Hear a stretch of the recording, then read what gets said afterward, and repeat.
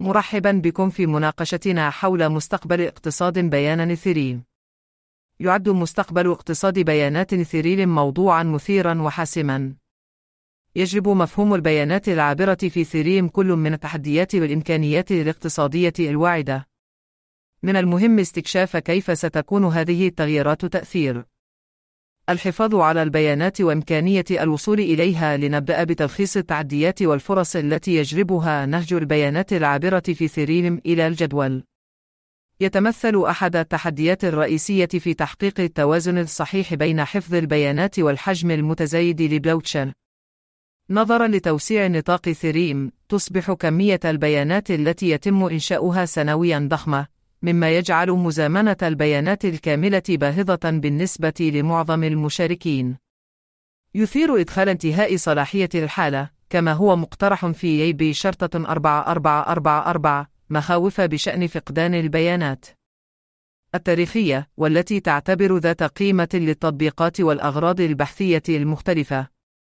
نحتاج إلى استكشاف حلول مبتكرة لحفظ البيانات واستعادتها وتحليلها. يمكن أن يساعد تحفيز خدمات صيانة البيانات أو إنشاء أنظمة لامركزية مثل بيرفاتس في ضمان إمكانية الوصول إلى البيانات بما يتجاوز تجريب حالة بلوكتشين. بالإضافة إلى ذلك، يمكن أن تلعب خدمات استعادة الحالة دورا حاسما في مساعدة المستخدمين على الحفاظ على حالات معينة يعتبرونها مهمة. هذا من شأنه أن يمكن المستخدمين من الاحتفاظ بالسيطرة على بياناتهم وتجنب فقدانها بسبب التقليم. يقدم بشرطة 4844 سوقا جديدا للرسوم لتشفير البيانات، مما يسمح للمستخدمين بتشفير الكتل المؤقتة من البيانات على الشبكة الرئيسية بتكلفة أقل.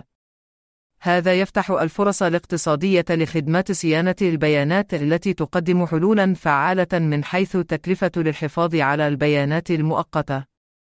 يمكننا أن نشهد ظهور الخدمات المتخصصة التي تركز على الحفاظ على أنواع بيانات معينة وتنظيمها، بما يلبي الاحتياجات المتنوعة للمستخدمين والتطبيقات في النظام البيئي إيثريوم.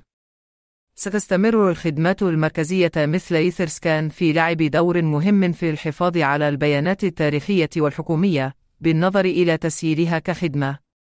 ومع ذلك، يجب علينا أيضا استكشاف الأساليب اللامركزية لاستكمال الخدمات المركزية. تقدم مشاريع مثل بورتل نتورك وذكراف إمكانات كحلول لامركزية لحفظ البيانات.